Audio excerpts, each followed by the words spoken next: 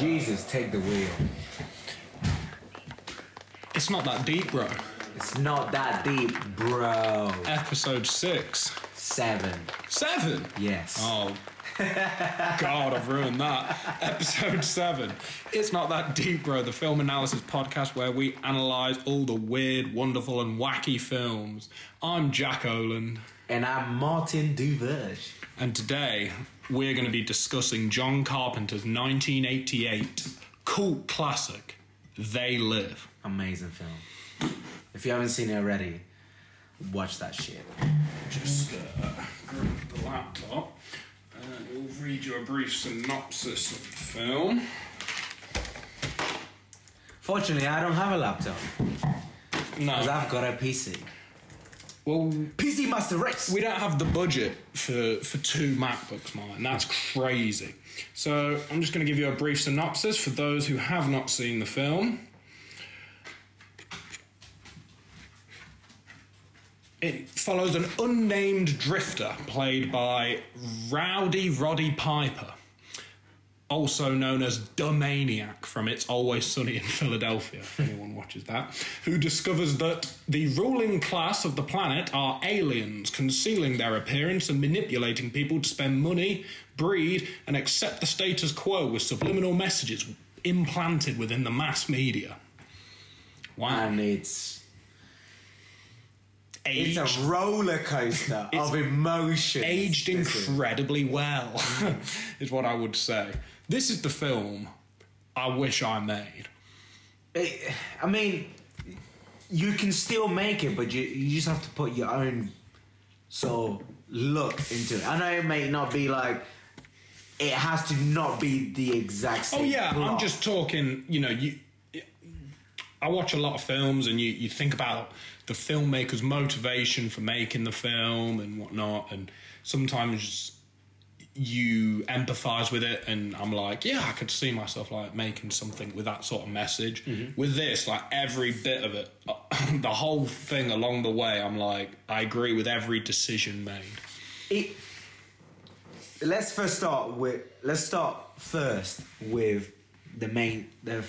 scene of the film, right? You start with the classic John Carpenter soundtrack. His films are known for the soundtracks, these big modular songs. Are they? Yeah, they are. And our good friend Liam Cook went to see John Carpenter's... I don't know if John Carpenter was there. I'd like to think he was, but it was, I believe, an orchestra playing the music from his films. Oh, really? Yeah. And I think, if I remember correctly, Where? he told me when they played music from They Live, the whole orchestra put sunglasses on. I think that's what he told me. That's brilliant. Which was incredible. For people that don't know. Carry on. Right. We start first at... You just see George Nada. You don't really hear his name said quite a lot.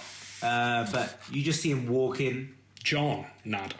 John? Yeah, John. Yeah, it says John. Oh, no, But... This is from the book. Did you know... Yeah. Well, you might already be about to tell me this, but Nada is Spanish for nothing. Nothing, yeah. Yeah, so he basically... John is like the most common name you could pick. And then his last name is nothing. So... And he has nothing. So... He's just a shell. Yeah, exactly. He sort of plays into it. Yeah. The George Nada is from the book that this film is based on, and I got them two mixed up, I guess. Mm. But you just see him walking middle of the street. He seems like at the start of the film, you get the people that are in the film or who produced it, and you also see the title of his sort of nickname. He's like the street preacher. That's what they say. Oh yes, at the beginning he's walking past a preacher who's warning about what he will eventually find out. He's saying that there are entities on the planet that are attacking our consciousness, I believe is the exact phrase. But it's weird because this person is blind. And you can't...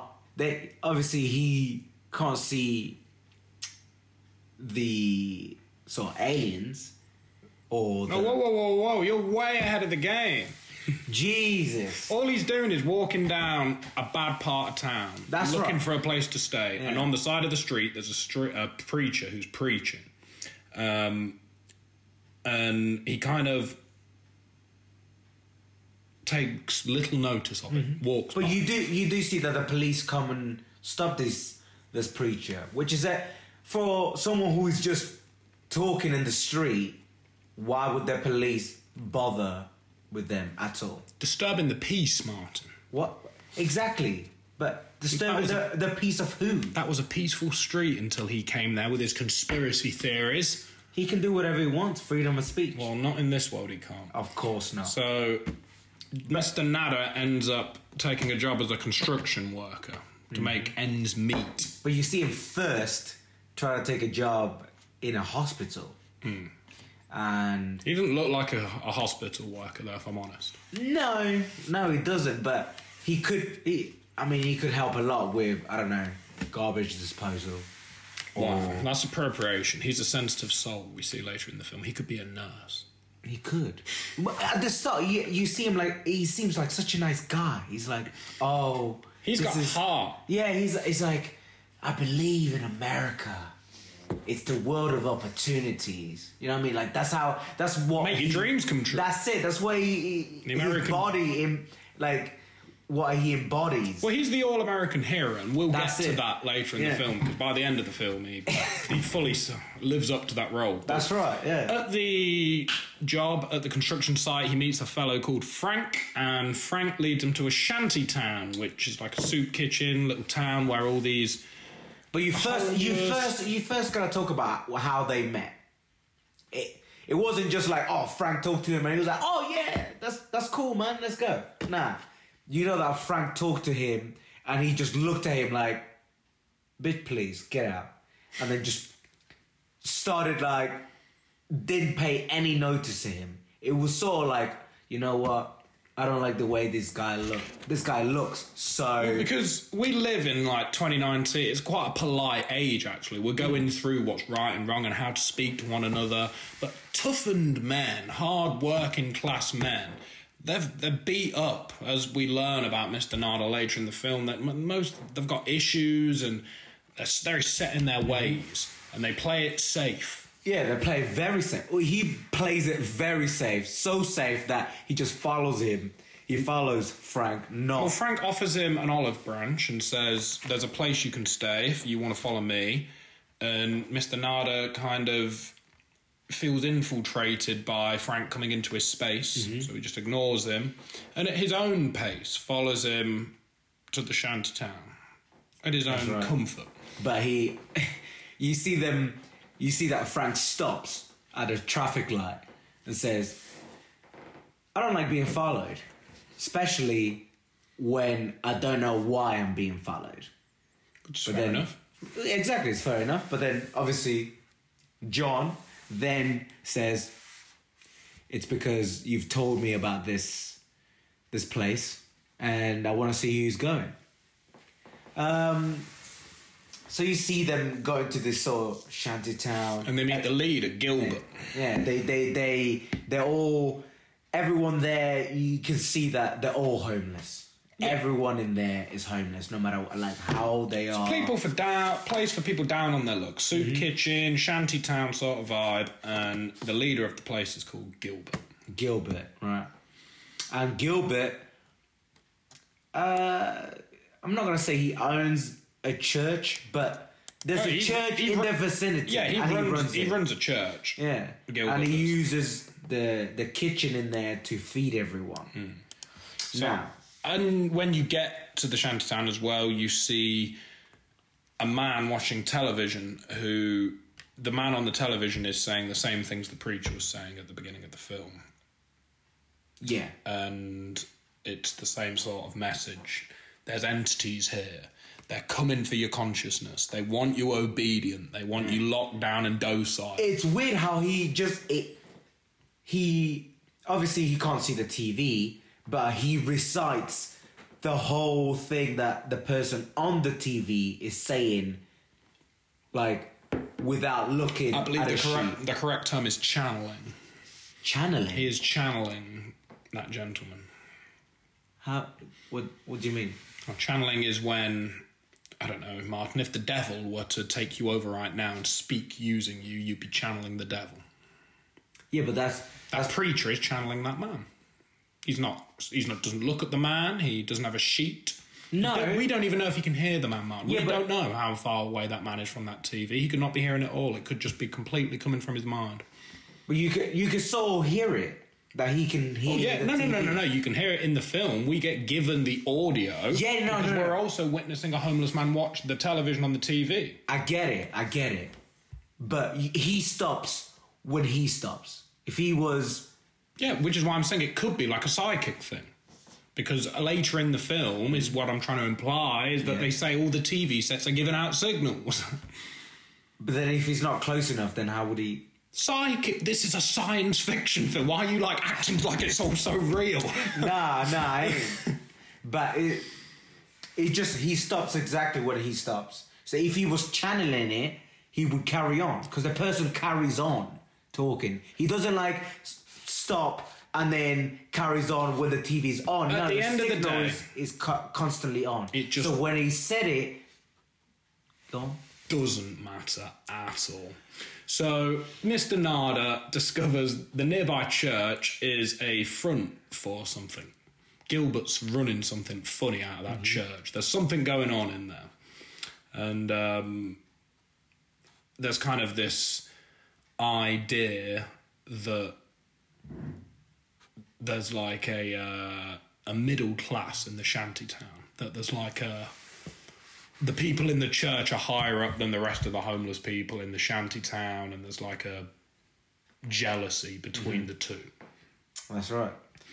You sort of see John just always see Gilbert go into the church, which if you're running a church, you don't... It's not really weird for a person who's running the church to go to that church a lot.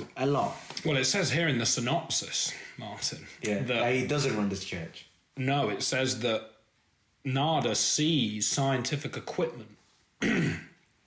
Nada discovers the nearby church is a front for scientific equipment and that the voice is singing is actually a tape recording. Yeah, but how did he see that before getting into the church? He didn't. Well, I think that happens, as you said, it like builds up. He sees Gilbert more and more going into the church and he becomes suspicious of the church. That's it, yeah. Which is not, like, if you're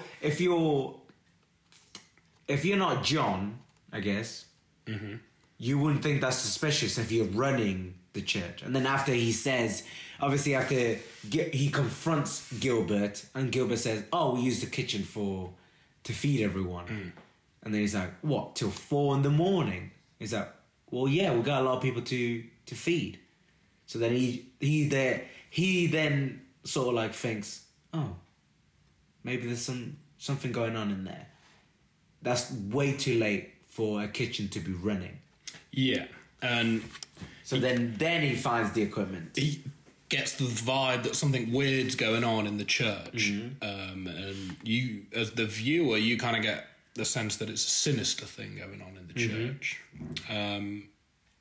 This is a common theme in this film. The shantytown and the church then get raided by the police and everything's on fire and stuff's just blowing up all over the place. And that happens multiple times throughout the film. It's just... The way that the scenes just transition from like, oh, it's a nice neighborhood, bam, police, blowing up, shooting, blah, like loads of people running away. Like enjoy how this film makes you feel like there's stuff going on all over the place, not just where the camera is. That's it. Like it's a universe and other stuff from outside it comes into the scene. Yeah, and it's like. It's happening. It's good. He then, but before that happens, he sort of sees this boy who has binoculars, and he sort of like says something to the boy that makes it so that he gives John the binoculars. Then John, once he finds all this equipment. This is like midday, maybe 2:00 in the afternoon. and he gets the binoculars and he just watches the church for hours till nightfall, till you can see just pure black in the sky. Like, he must have been watching that for a good 7 hours. You seem really worried about why a lot of people do things in this film. Of course, because You seem very worried about something. you wouldn't just stare at, even if you saw something suspicious, you wouldn't stare at it for It depends how suspicious. 10 No. hours. Depends how suspicious it was, Martin. 100%. So if you Depends how suspicious it was. I get it, but how suspicious is finding equipment in a church? Look, To you, go on. well, to me, Jack Oland, Yeah, no, not very. not very. To So that would boy, you? I'm not that boy. Well, you're not John. No, I'm not. And I don't know what his motivations are, you know? No, of course not. No. And that's the journey. That's what I'm saying. Like, I'm putting my opinion on it. This is the whole point of the. I'm trying to get in John's head. What do you mean? You can't get into John's head. What would you think going through that? What would you think is going through his head? When he saw that, you're like, I'm a young man, down on my luck, not much money, okay. family non-existent or out the picture. Are you maybe sort of thinking Maybe he's a thinking, thief? or maybe the church is his only out. You know, maybe he's actually wanting the church to be. Maybe he wants to join the church. Maybe he's just looking for something to hang on to, Martin. Since he's already Because he's got nothing. He's running, and he's just looking for a place. He's just looking for home. I don't know, but that's just an example of what John Narder could be thinking. Yeah, I know. But I'm So just don't trying tell me What? that I can't get into John Narder's head. I didn't say you couldn't get into his head. I'm just saying, like, getting it, like, why would you want to be in his head? Like, I'm in my head all the time. what would you want to be in somebody else's then? Because I'm in mine all the time. That's like locking yourself in a room and someone being like, do you want to leave this room? And you being like, no, I'm fine just being in this room all the time. That's why I watch films, to work out why the characters are doing what they're doing. It's that deep. This film is that deep, You bro. see, it's not that deep for me. I'm just like, I'll watch it, I'm like, oh yeah, cool, no worries. You're like, I feel like you've watched it and you're like, I feel like my room is a lot bigger than what your room is. You think, my room's four. I feel like your four voice walls. is much That's it. higher than my voice is. You're a dickhead. Anyway, I feel like your room is like four walls, and you're like, well, I'm done with this room. I need to get out and see other rooms. Sometimes you just gotta open No. yourself. Never, ever do you just stay in one room. When have you ever done that? No. I'm not saying you ever stayed in one room, but I'm saying like exploring more. That room? Yeah, exploring more, like a deep understanding of your own. Done that. Know my room 10 out of 10. I know every corner. I've looked under every coaster. I know that there's like old socks under the bed. I know. Fair enough. I'm still not there. That's why it's deep for you, not so deep for me, I guess. And you put your own projection onto the characters. Whereas I'm like, someone made this character and it's my job to wear them like a glove and work it out. That's it. I'm like, I want to be in that situation. Like, if I was in that situation, what would I do?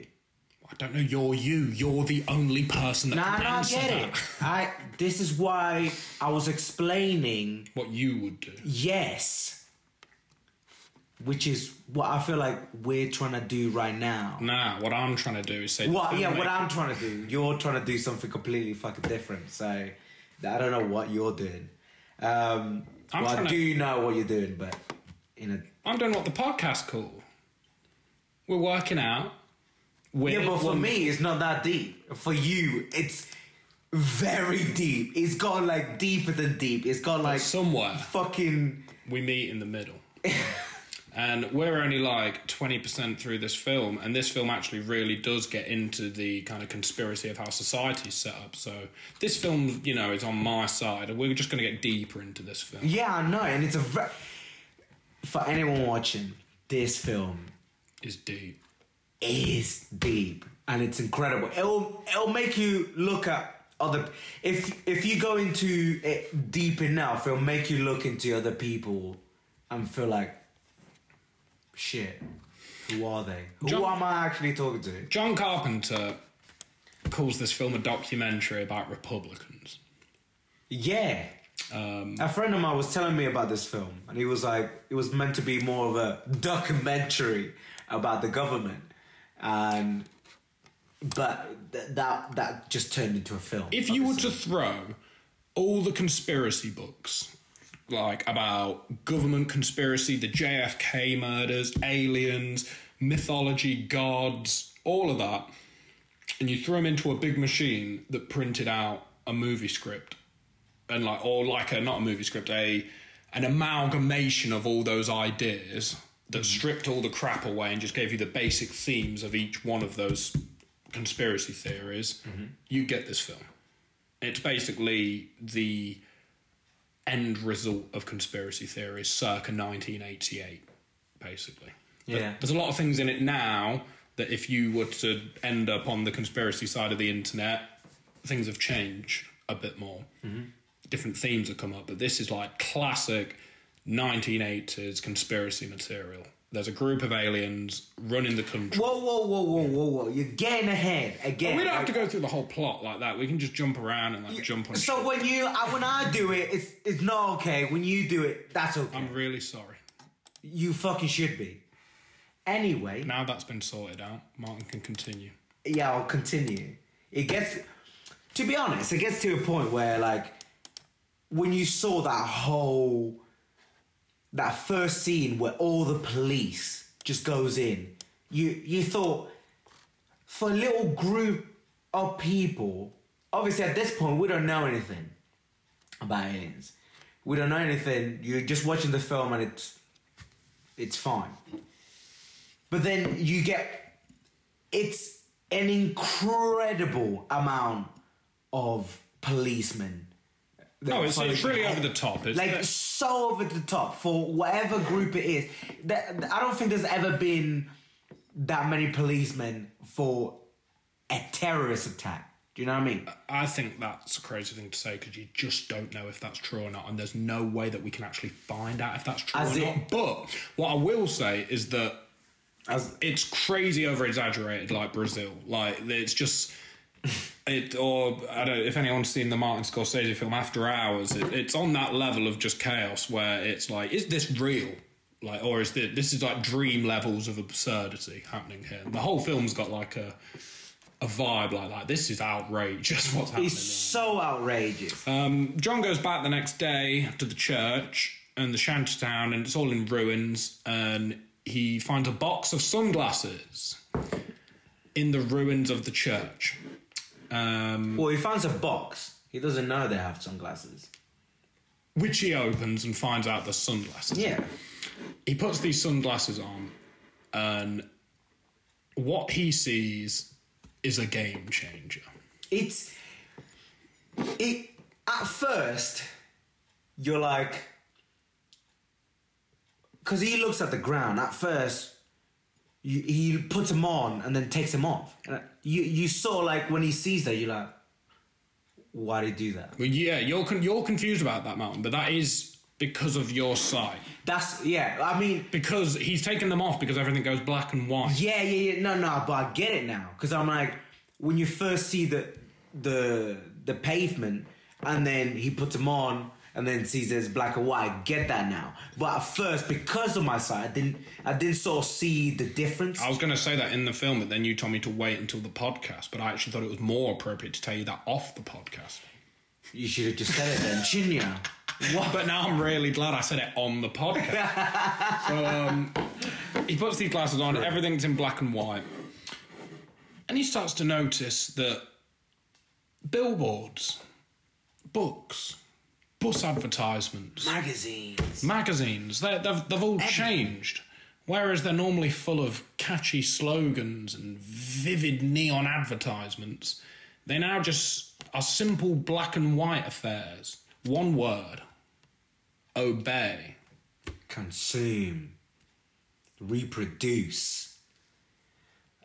marry, be obedient. be obedient. Quite No independent thoughts. no independent thought. It's quite bleak. It's quite a bleak affair. And on top of this, he notices that some members of the general public are grotesque aliens.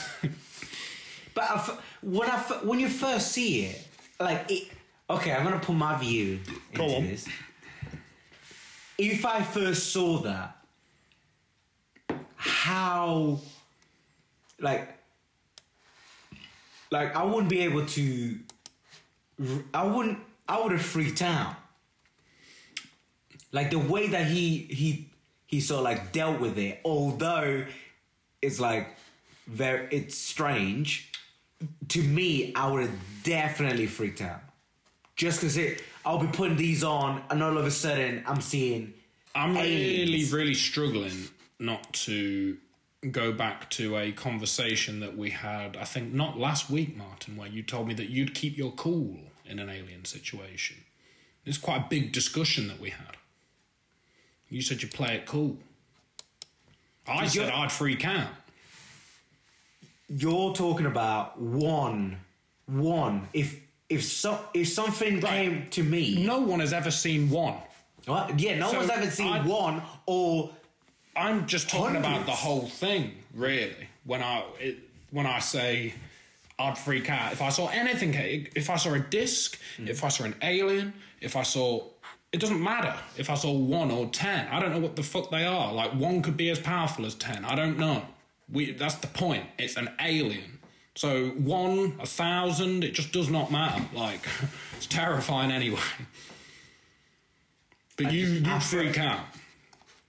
To see it with like the way that he sees it, like these are people that have integrated into like our sort of society. Yeah. We like from watching the film, we know what they want.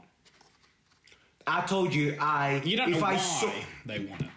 No, but we know what they want. Just us to obey. No. They said it. They want to have intergalactical. They don't say that till later, though. We're talking he's just put the glasses on. Oh, no, they do say it in the preaching bits. Yeah. Actually, don't they? Yeah. But maybe, I don't know, would you put that together? Would you put the glasses on and be like, oh shit, that's the thing the preacher was talking about? Yeah, of course. I think... He saw the preacher. It all depends, Martin, because You see, like when we were talking about it, I said, I don't know what that person wants. So he could be a good guy, he could be a not good guy. I wouldn't freak out about that. But if I know what they want, if someone would take me if an alien took me to their spaceship and started doing tests on me, I would freak out. That's normal. But if I saw one alien or a group of aliens and I don't know what they want, I'm not gonna freak out. If I know that they want to keep us obeying and like reproducing and all this, of course I'm gonna fucking freak out. It's normal. I disagree in the sense that if you were to put the glasses on and you looked around and every single aspect of society had evidence that it had been touched by these alien beings, obviously you are in their realm and therefore must act completely normal at risk of showing them that something's up. I get it. I know, and I didn't get that. You no, didn't. I get what you're saying, but I just told you I would put my view in it, and I would freak out. Is what I'm saying. Yeah. Well, I know you'll probably be like, oh, okay, keep calm. I'm trying to work out how not to die. Yeah, exactly. I would die straight away. I feel like I'll be like they'll say shit. John Nada he is shocked by affairs. Yeah, he's shocked, but he's not as shocked. I kind of like what happens from the moment he puts the sunglasses on. The film just kind of takes a walk with John. The plot isn't being pushed forward really. He's just kind of strolling around, just looking at stuff and like getting a vibe for it. And he walks into like a florist, or no, it's like a convenience. I remember it's a convenience store because I said it looks like Clerks. Yeah, it was all in black and white, but with aliens. And he just like, he's almost laughing at the absurdity of it all. Yeah. And he points at a woman and he's like, "You're pig ugly." Yeah. Basically. And that... This is the bit. This is like... You don't like this bit. This bit, like, even at seeing the film, it was just like, oh shit. They know now. They know. He's dead. The idea of them saying, like... We gotta watch her. We gotta see her. We've got one that can see. Oh. Because just think of what that sentence, we've got one that can see. One. That word one is like, oh, fuck, they see us like that. One. Yeah. That's how, like, we talk about, that's how all the terrible people that eat meat talk about eating chickens, isn't it? Mm-hmm. It's just another one. Like, that's how aliens would see humans. Mm-hmm. Just like some fucking throwaway thing. It's just like it's as soon as that scene happens, it's just hair standing. You could just that one sentence makes the whole film feel like shit. That's real. So you know what I mean? As I noticed that they were all the people that are aliens are middle class and above people. Martin realised that not one of the aliens is a person of colour. Not a single one. And I watched out for that, and you are correct in that. Not a single one. Which is quite a... But maybe that's because of when the film was made. Because I feel like if it was made... I still think... 2019... Well, no. I think if a film in 2019 was made about the people that... Run the world... Yeah, well, not to get too deep into this, but if there was ever a time for aliens making contact with the government of Earth, it was the government of 1950s, in like the 1950s. President Eisenhower, and he gave a very famous speech about the dangers of the military-industrial complex and how the American government was becoming all segregated into different portions, and those portions would end up turning against one another. Mm-hmm. And all, I don't know, a lot of people in the UFO world think it would be very easy for once the government was all divided up like that to just take over different parts of the government and turn them against one another and stuff like that. Mm-hmm. My point is that at that time in the world has been run majoritively by white people. Old white men have fucked everything up, basically, is the general way that this goes. And for the past 30 years... This is a minefield to talk through this, because you could be racist at any minute. All I'm trying to say is that black people have been oppressed and haven't been able to run the world. And that's obviously an awful thing. Mm-hmm. Up until the past 50 to 100 years, black people have kind of come into the arena, especially these days, Black Panther and films like Get Out and stuff like that. We're really seeing, like... It's more... black people represented within the entertainment industry. I would say more like 30 years. Because I feel like... I just wanted to...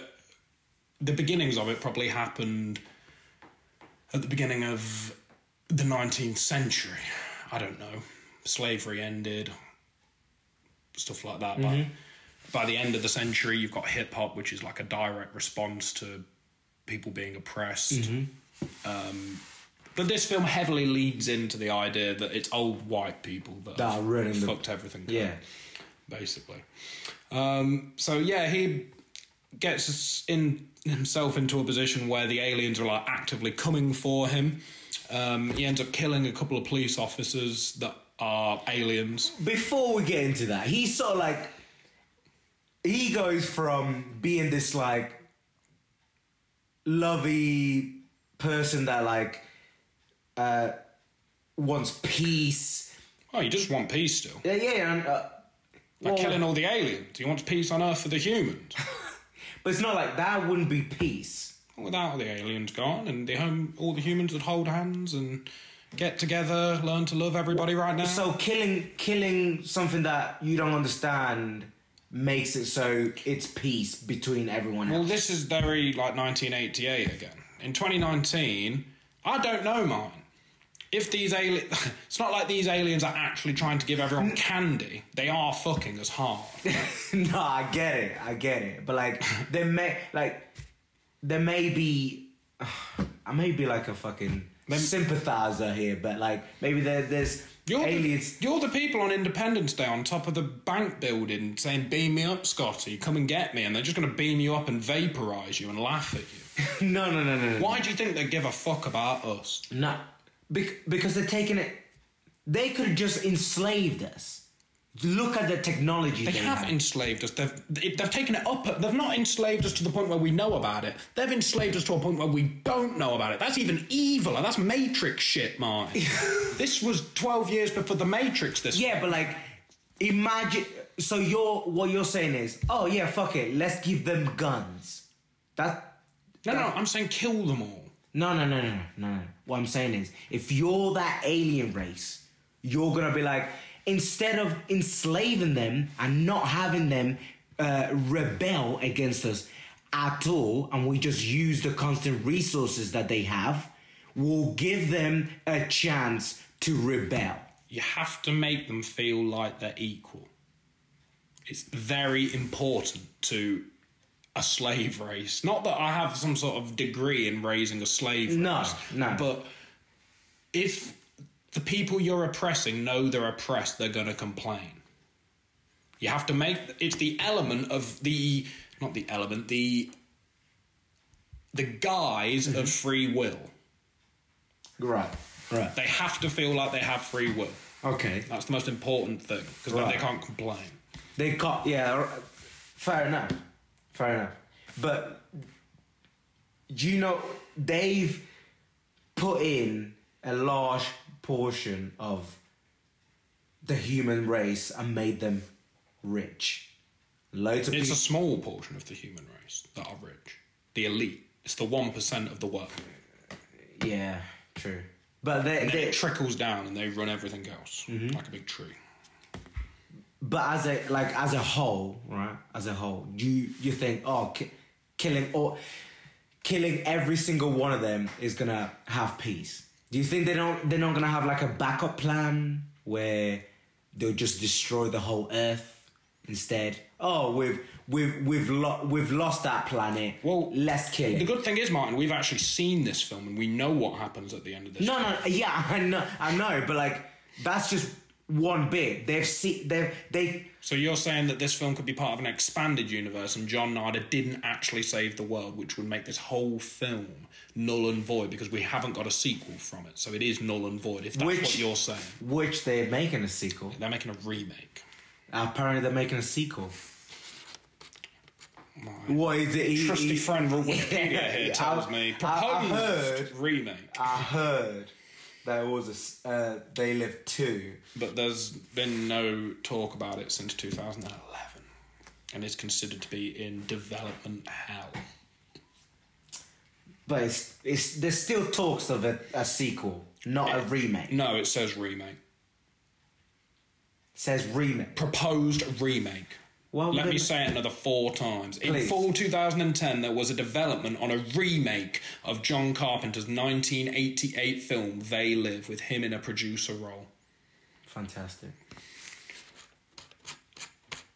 The film, from this point on, I mean, I don't want to, pick the film apart 100% and tell you every single scene, because I want you to go and see it yourself and put your own views on it and your own interpretations on it. But from that moment on of him I will say that at one point he meets back up with Frank, the construction worker that he becomes friends with and becomes compelled to get him to try the glasses on. My whole point about John was that he went from a peace lover, sort of like, to the all-American action hero. That's right. Yeah. Like he just turned. Like there wasn't any like, oh, maybe I should think about this. Nah, I see aliens, I'ma kill them. Well, he states at the beginning he loves America, and this has come up against his country, and He's not going to let that happen. Not for the flag, Martin. Not for George Washington. Not for the Constitution. The American dream. He's proud of that, and he's not going to let that die. Yeah, but the Americans have sold themselves out. Well, So what does that mean for the American dream? If you go to America, that's like you're a Dominican man living in England commenting on the Americans. If you were in America, they'd be like, America! I feel like America's like so close to my country, closer than it is to England. Do you get what I'm saying? You've moved away. Yeah, I know I've moved away. I know I'm here. What I'm saying is that wasn't the point. We make points, and then we get in arguments, and we have to make new points to back up the arguments, and the original point is lost. Stick in the pocket of the conversation. John Nada becomes the all-American hero because he understands that everything he knows is at risk. To who's the American hero? To the Americans. The one that sold themselves out. Why would he be a hero? To who? The other Americans. It's an archetype that exists mainly within 1980s films, emphasised by, I don't know, Bruce Willis in Die Hard. And I think it actually might come from the archetype of like the cowboy. That's probably the beginnings of where this archetype began. John Wayne with the guns and stuff like that. Always saves the day, but he's dirty. He smokes fag, that sort of thing. That then evolved into kind of, the man in the wife beater that smokes a cigarette and he's kind of mardy about everything, but he... With a tattoo of the flag. Yeah, and he rolls his sleeves up and puts his packs of fags in there. But he saves the day at the end of the day. He's a mardy bastard. But he gets the girl at the end. It's an archetype. It exists within... It's just the all-American hero, isn't it? Terminator. This film reminds me inherently of the Terminator film. Which is so fun. Because it's a really fun film. They're really fun films. This is a really fun film. You get so many different sort of vibe from different films all put together. It's so right into one mix-up. I actually think this film is as real as it could be. For what this film's about, this is as real as it would. This is what it would look like. He turns from a hippie in.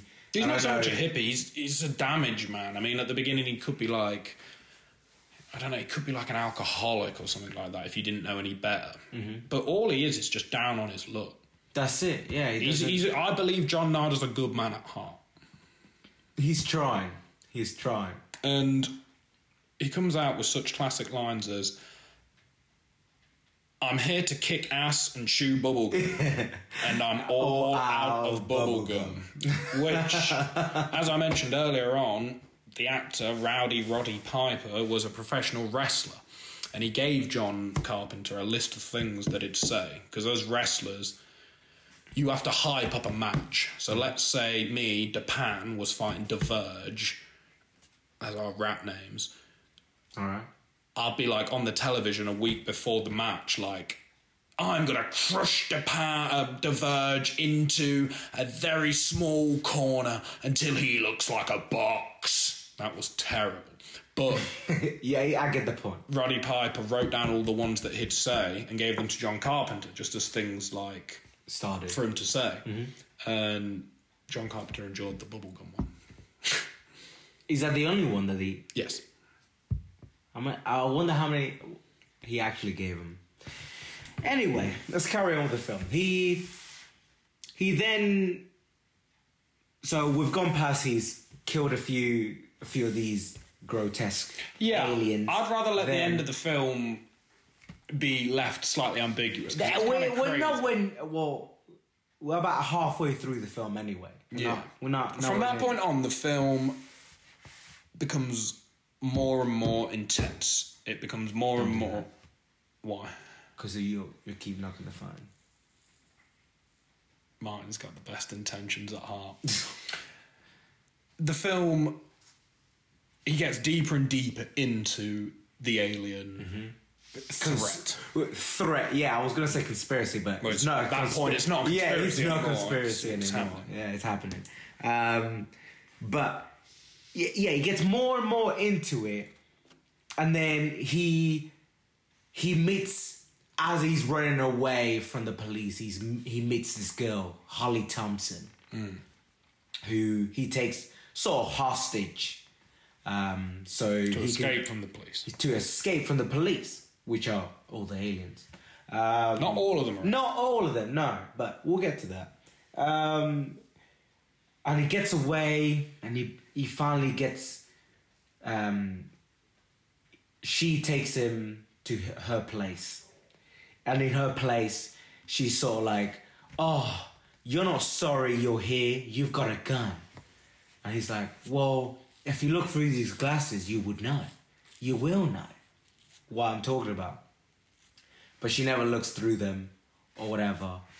And she's sort of like trying to get away from this guy. Because obviously, if you were in that situation, somebody's got a gun to you. She beats him over the head with a bottle and he falls out the window. She's really not stoked on his presence. That's it, yeah. Throughout their encounter, he keeps trying to be nice because he obviously feels bad about putting her in that situation, but she keeps stressing, no, this is your fault, you put me in this situation and I'm not going to feel sympathetic for you. No. She proceeds to beat him over the head with a whiskey bottle and he falls down a hill. He does. Losing his glasses. He does. But you sort of see in that last scene where she's on the phone to the police, you sort of see like, oh, shit. Well, she's distressed. Yeah, she's distressed. She's like, oh, well, he wanted me to see through the glasses. Let me see if I'll see it. It cuts to him, and he's running away. And he gets away, and he goes back to the construction site to see Frank.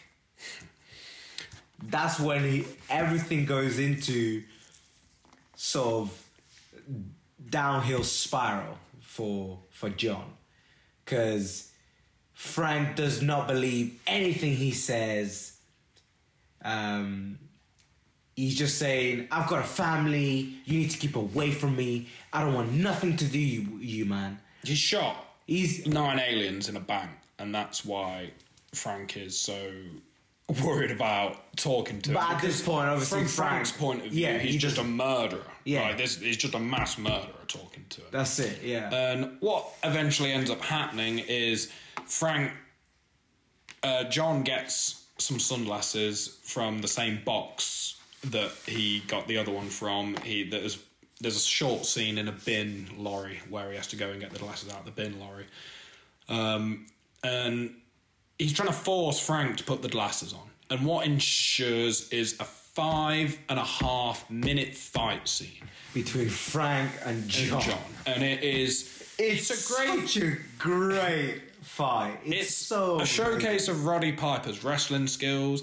It's a showcase of John Carpenter's directing skills, and it's a great analogy for a person that believes in conspiracy theories talking to a person that doesn't believe in conspiracy theories, and the relentless battering from each side. Like, I want you to hear this, I don't want to hear it.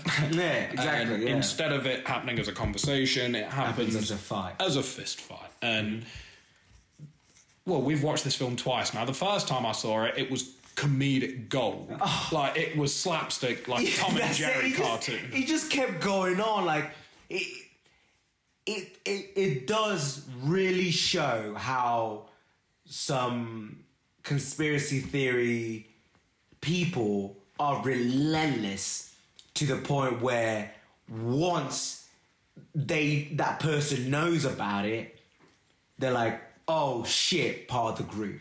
And this fight scene is like so great because John just keeps on going. He's almost nearly knocked out 2 or 3 times, and he just keeps getting up and up. Like, look through him. It's also a testament of how much people don't want to hear it from the other side. Yeah, that's it. From Frank's side, no. Which, if you literally, although it may not be the same when you're sort of like looking for answers through the internet, it may not be as easy as putting on glasses and seeing through your eyes, I get sort of like Frank's point.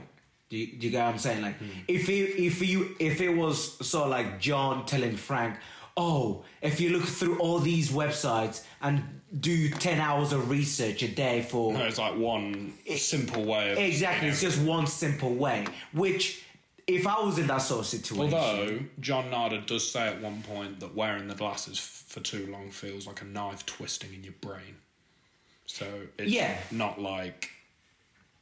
Although you may have to research something for 10 hours, don't think that that's all enjoyment. No. It's you must know. Yeah. If you want to know what's going on.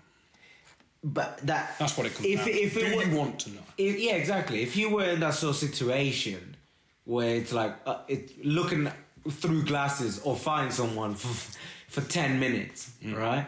You'll just look for fucking glasses because you'll be like, oh yeah, fuck it, whatever. I'll just look through them. But when it comes to like... And then once you put them on...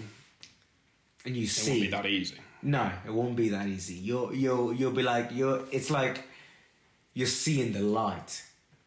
You're definitely like, oh shit, this has been happening for a long time. You see Frank sort of like, how long have they been there? Who are they? What do they want? And Frank just goes, questions. Yeah, Frank just goes, I don't know. It's like, I don't need that shit right now. Like that's sort of like Frank's frantic personality coming out, and I'm like, at the end of the day, once you know, one person or two people can't do anything. So that's when John goes, when you have a fucking plan, you fucking tell me. That's a theme that runs throughout the film as well, that the individual, upon realising the revelation that everyone's an alien, the individual wants to scream and shout like a madman. But once... I was sort of... sorry to interrupt. I was sort of like Frank's side. You saw him. He freaked out. Once he got into that hotel, he freaked out. Yeah. I feel like if Frank found the glasses first, he would have done what I would have done. It's funny because the film's actually incredibly accurate in the sense that Roddy Piper's character doesn't do so well in the material world, but he handles this conspiracy stuff really well.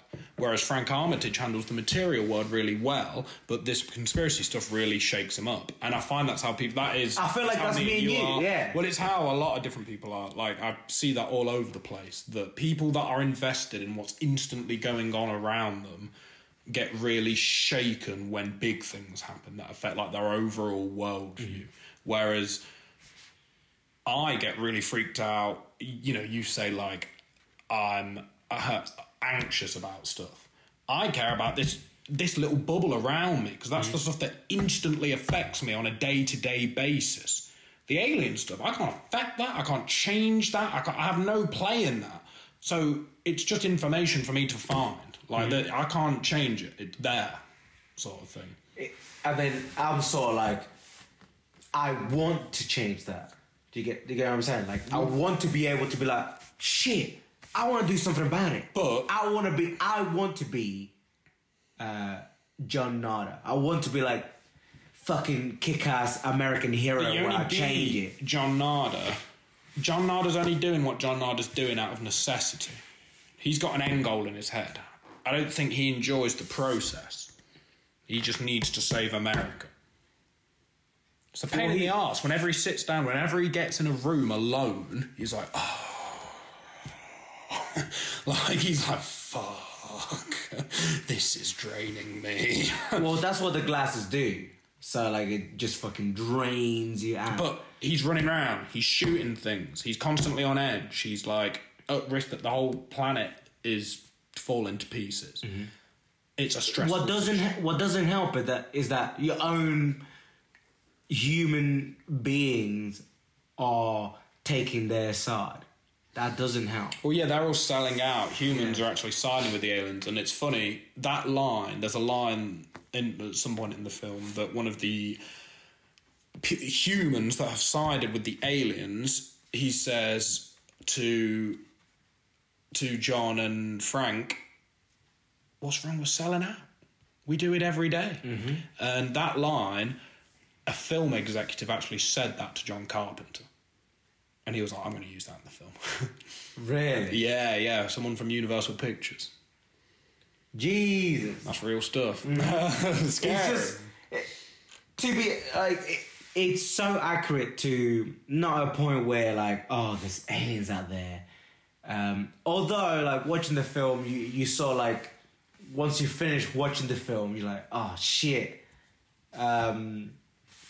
Maybe I should look at other people in different ways. Well, but you shouldn't, because at the end of the day, if you haven't found them glasses and you don't see like what's happening, let it be for now. You have to do the research first before you think, oh, what, everyone else around me could be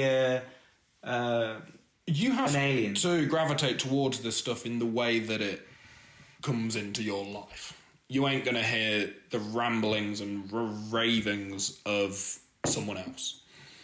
It has to come to you. But what I will say is that if your idea of aliens and science fiction and things like that is flying saucers, little grey men with ray guns from Venus and Mars and travelling millions of miles across the galaxy to come and take over our world, I'd watch this film because it gives you what the aliens are interested in, is owning our enterprises, owning our businesses, controlling us from a point where we don't actually know about it. It's not Independence Day where there's like laser beams and fire and it's like a war. It's evil. This is like really messed up. And if I were to believe in some sort of alien hypotheses, I would lean that way more than Martians coming in spinning discs with ray guns. That's all a bit 1950s to me.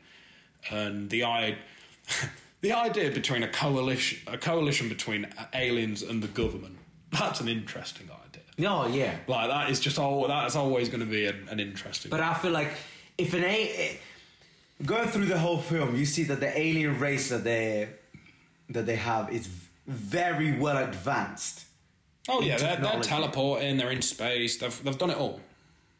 Apart from they die pretty quickly.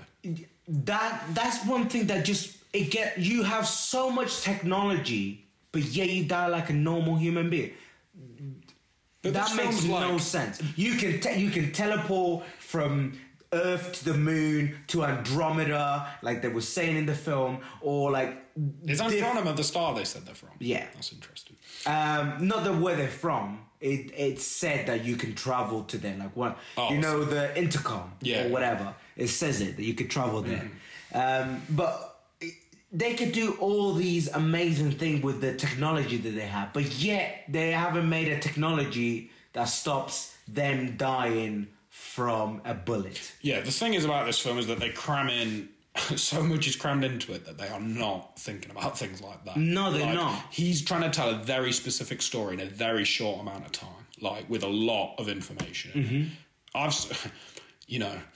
There's films that are the same length as that have 1% of the content that film has. Mm-hmm. You know what I mean? Like it takes a lot of. There's a lot of stuff.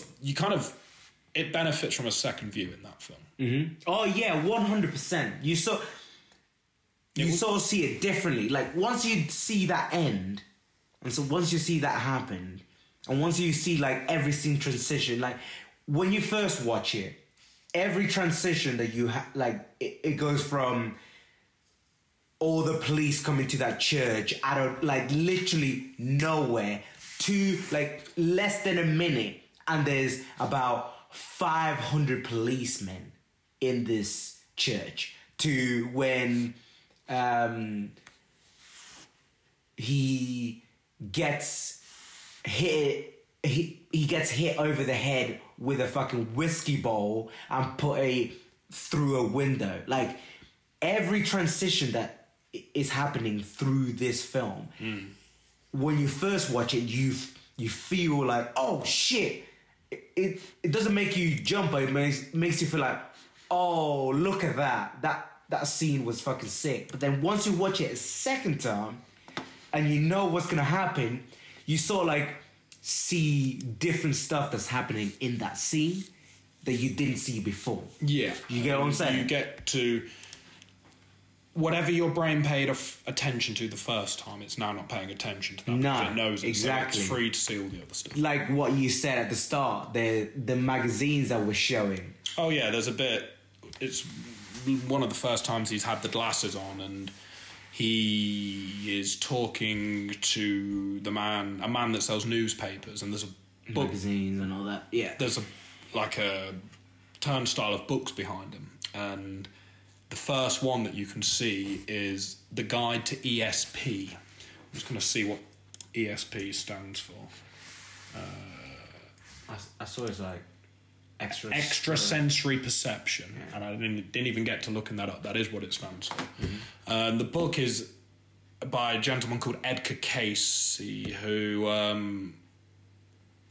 long story short, he's like one of the earliest people to claim to be psychic and stuff like that. And just little details like that. Like, this film is riddled. For a conspiracy theorist, for someone that is, like, well-read in counterculture and conspiracy theories and, you know, just alternative media, it's a dream.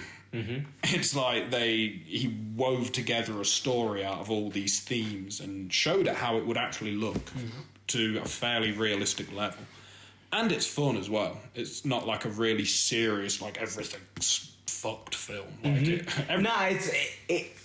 I'm telling you, like, you go through your emotions when you like see this film. You just sort of like get to a point where at the start it's so nice. It's this guy trying to make it in life. And you sort of relate when you first start. Obviously, you don't relate to the sort of like not having a job, but you relate to it. You're trying to make it. Oh, a young man trying to make it in life. Yeah, exactly. Yeah. And then him coming to a realization that not everything is as it seems, and that there's people behind people that are trying to. Behind everything, there is a whole world, and you know, Lovecraft. John Carpenter cites H.P. Lovecraft as a major influence on this film. And for those of you who don't know, H.P. Lovecraft was a writer in the 1800s who died poor, penniless, and fameless until his books then got picked up 50 years or so later, and he is the originator of Cthulhu. Aquaman is heavily based on H.P. Lovecraft, but his books are all connected in this big extended universe, and there's this whole theme of that there's this underworld beneath everything. Mm-hmm. And John Carpenter says that is a big theme in They Live, that behind everything there's an underworld. Yeah, and like I was saying, like you go through these motions throughout watching the film, and it gets to the end where you feel like, oh, this is gonna.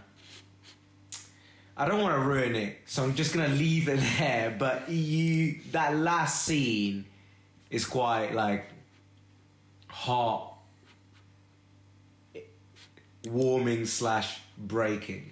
I think it's warming. I think the end ends on a... Well, I know what you mean, that it's heartbreaking, but this film is... what's the word? It's a standalone piece. It's just a comment. Mm-hmm. It's not an extended thing. It's not like this... It doesn't need to be. No. It's just a statement. It's like this other what-if situation. And I love that. It's like... What if is the best way to describe it, actually. It's like a what-if. Yeah. What if this actually... Yeah, it has its ups and downs. You saw, like, they finally get to a point where Frank and John finally see... Frank finally sees what's happening. And then after this fight, they go to a fucking hotel, and then they get a room. What? You're just going to describe the whole film now. No. No. I'm just saying that they get to this room, and once that all that transitions, and they're trying to sort of figure out what's happening. Gilbert comes back into the picture just out of nowhere. But you don't need to ask that. Huh? It doesn't matter. That does matter. Nah, of course it does. This film is this is why I love it. This is why it's this is why it's a good film. Yeah. Because although it doesn't matter, it sort of does at the same time. I love it how, I don't know if the moments when the police come in and the big booms and all of that, I love that shit. I loved it in Brazil when walls were exploding all over the place. Yeah. When it happens abruptly, it's so good. It gets you hyped. That's what I'm saying. As soon as all that shit happens, you're like, holy shit! All of them police for one group. What? How is that happening? But you don't even see it. You just see it for a minute. Yeah, exactly. You're pulled away from it. Yeah, they go from, it literally takes 1 minute for 500 to 1,000 police. From a director's... And then another minute for that all to be gone. From a director's point of view, it's just using chaos to push the story forward. It's okay, I've told everything I wanted to say here. Let's do big old explosion, move the story on. But I feel like that a lot of films do that. Yeah, they do. But they don't do it as John did. You get what I'm saying? Intensely, yeah. Yeah, because John, how you say it, he says everything he wants. Then massive explosion. I feel like there's films where they're fuck it, massive explosions, and explain shit as the massive explosion. And then there's some films where there's just massive explosions. Yeah, all the time. Don't explain like a Transformers film. It's just all explosions and lens flare. no explanation. I thought it was a very, very fun film. Considering for what it's about and what that film could have been and how serious it could have been and how boring it could have been and how somehow that film manages to be relatable. Well, it shouldn't be. It shouldn't be. It has no way that it should be relatable, but it's ultimately very heartwarming and stuff. And what it's about, that's a real achievement, I think. There's a few bits though that I want explaining that they'll never get explained. I just don't think. Why do you want them explaining? Because how did it happen? Where did it transition from? There was no when they were in space, and then all of a sudden they're at the radio station. Where did they That'll be explained. That'll be something we've missed. I'll bet you that it wasn't. I'm sure it is. We'll look into it after we do the podcast. I'll print a script out. I'm sure it will be then. There might be stuff in the script that isn't in the film. I mean, there's scenes in that last viewing that seem to be different than the cut that we watched last week. So, when it comes to films, Martin, everyone always blames the film. I'm not saying you are doing this, but I'm just saying in general. People go into a film with an kind of expectation that this thing has to impress me. I'm the judge and you're impressed. No. I always say I'm at fault for not understanding this. It's my job as a consumer to understand what's being delivered to me. So you look into it. Yeah. I'm sort of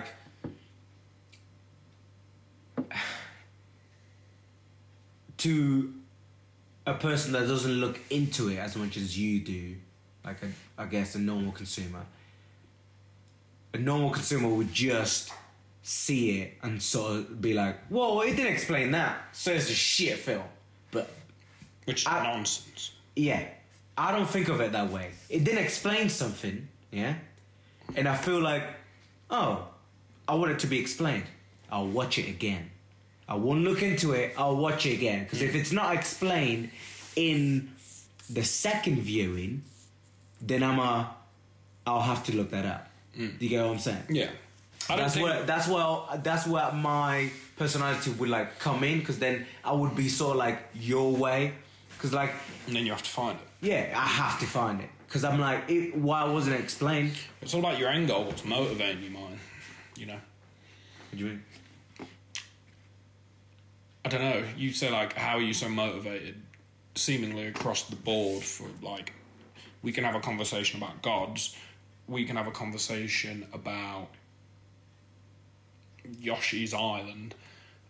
We can have a conversation about quantum physics. All at the same level of energy.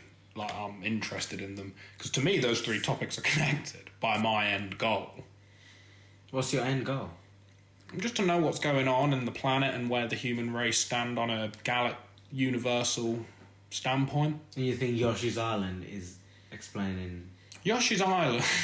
Gets to that... What? Yoshi's Island is one of the most beautiful expressions of art put into the video game format possible. And I get that. But what does that lead to where the world is? So creativity is a force that humans channel that is outside of the cookie cutter world that they live shows. It's the world is made by creative people. Therefore the gods must have been creative. Well, if gods weren't creative, they made us. Yeah, exactly. So if they weren't, we would all be the same. So the exact same, look the same, feel the same, everything. If they weren't creative, that's why I'd be as passionate about Yoshi's Island, because as I was talking about Yoshi's Island, I knew that the person that invented Yoshi's Island was a very creative person that was in tune with his spirit, because he really wanted to make. This is like on the verge of sounding like insane, but just go look at Nintendo's output. There's a reason that they're different from everyone else in the gaming industry. They're massively. They're massively different from Xbox, PlayStation, PC. The thing about these three, right? And money. Yeah, exactly. It's all money. All three of them are money. Now I get like if you look at a Nintendo Switch, same price. For the whole 5 years it's been there. Well, right? The Switch is a very different console for what Nintendo have done throughout their career. And Nintendo have bought things like, I don't know, Wii Music, where you could play all these different instruments. Mm-hmm. They've done so much creative stuff. They're about making humans better. They are pro-human. I believe Nintendo are a pro-human company. Yeah. Even though I've got a more. I've got a Switch, a PS4, an Xbox, a PC, and I love playing every game on each different type of console. I feel like PC, Xbox, and PlayStation are all just want to grab money. They're like businesses. They're businesses. Like even the Xbox is not even a. It's not even a gaming console. It's an entertainment system. Yeah. Yeah. Japanese people have honor in what they do. Yeah, they do. But PlayStation, that's mostly run by Japanese people. I feel like in recent years it's been run more by America. That could become 100% wrong, and we're into an area where I don't know what I'm talking about now. Because I don't think that video games overall have humanity's best intentions at mind. But then you talk about Yoshi's Island. Well, yeah, because that is a unique game. So every other game apart from Yoshi's Island? No, there's a load of games that are like beautifully sculpted. Mm-hmm. I don't.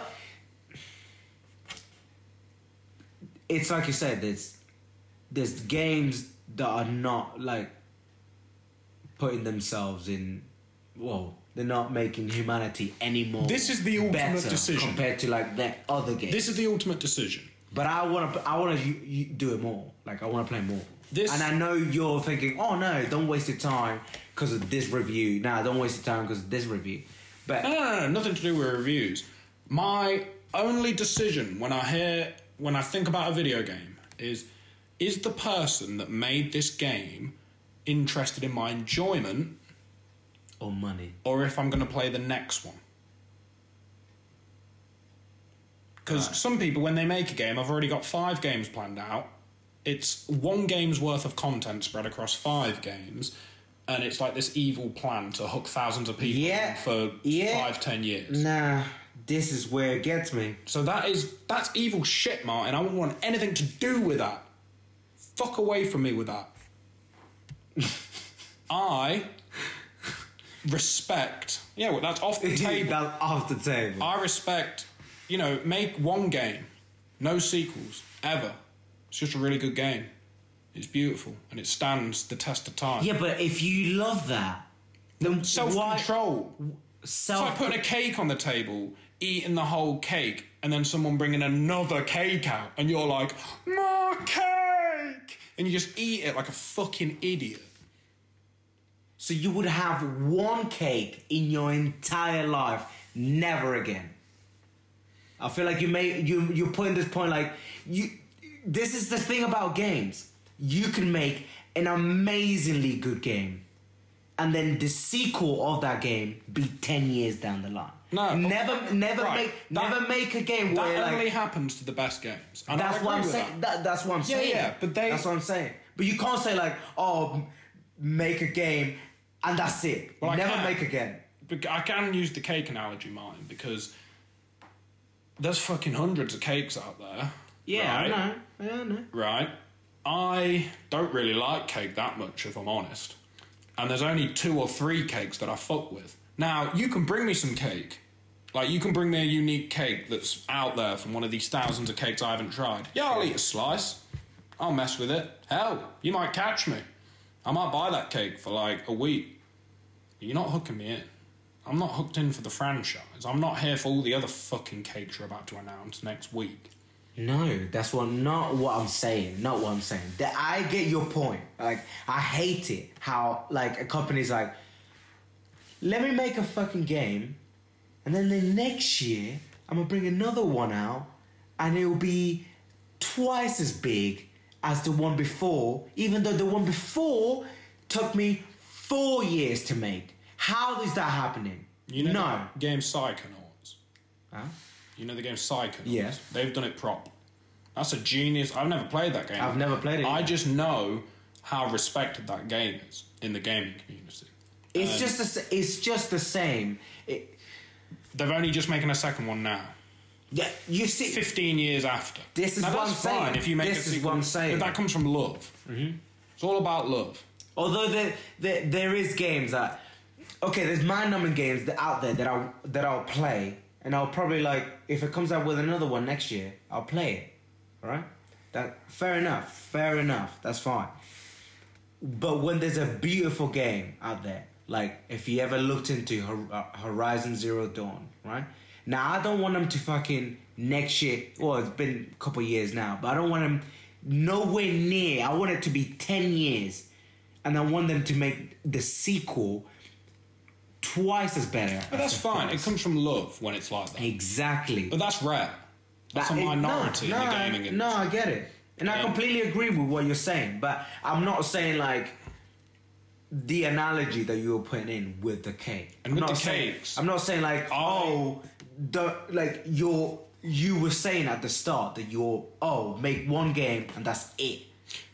I would love it when you said it. When it comes from love and it takes a long time for that game to be made, like a sequel to that game to be made again, fair enough. But I wouldn't put it like, oh, nah, make one and that's it. Never make any again. Not just one, but it's like, I'm not going to eat Twinkies my whole life dreaming of that cake I had 10 years ago. No, of course not. That's why I don't play that many games, because I played enough shit ones and I've played enough good ones to know that the good ones only come along every now and then. Mm-hmm. And there's games, under 10 games in my life that I've put 200 hours into, so there's probably going to be under 50 games I play in my life. That's like where I'm at with gaming. Mm-hmm. But we live, they live. We're away from it. We live, so do they. Yeah, we should probably wrap things up. I mean, just watch They Live if you're looking for a film that holds nothing back, wears its heart on its sleeve, and just get ready to be taken for a ride. That's it. It's a roller coaster. Like I said at the start, it's an absolute roller coaster of emotions and like good scenes, explosive dynamics. It's just explosive dynamics.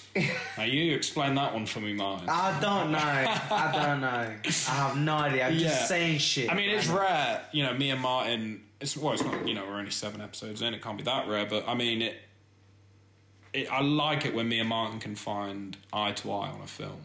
Yeah, so there's only been 2 in the whole podcast at the minute. Well, you've rated Truman Show in 2001. Yeah. Well, I mean, the Truman Show does not compare anything to 2001 or this. Do you get what I'm saying? Like, I thought but you've gone on about the Truman Show loads. No. I've talked to you more about one that we haven't put out. Yeah. Nah, you've spoke to me a lot about the Truman Show, though. You say all the time, hello, good morning, good night, good day, or whatever he says. No. You do? I swear to God. I swear to God, I'll talk to you more about Willy Wonka than the Truman Show. Yeah, we've talked about Willy Wonka a fair bit. But I thought the Truman Show was up there in your favourite ones we've done. There's only 7. So obviously, like, out of the 7 that we've done, 2001, They Live, it'll probably be Charlie than the Truman Show. You know what I mean? And I feel like we've made it. We've sort of felt more at peace. Nah, that's not the right word. With what?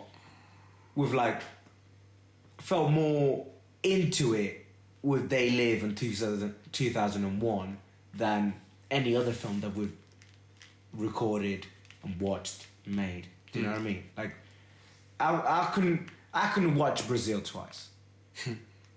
I could not watch Brazil twice. But you should though, because you like don't understand it. It's not. No, it's not. It's not even that.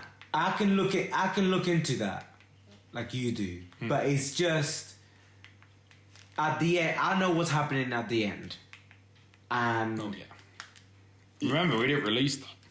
Did we not? No. Pretend I forgot. Anyway, I know what happens at the end, and I'm like, just that bit is just that could have happened in They Live, you know. Like, it may as well have. Yeah, you know what I mean. It could have, but I'm glad it didn't, because then I would have been like, that was a shit film.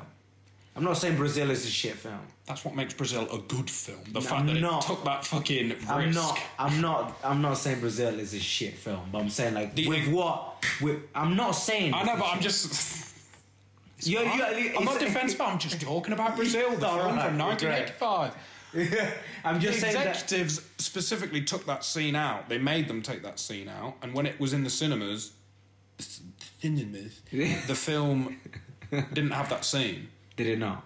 Think of how much of a dick pull that is. Think of how the director must have felt about that. Like, that was the story.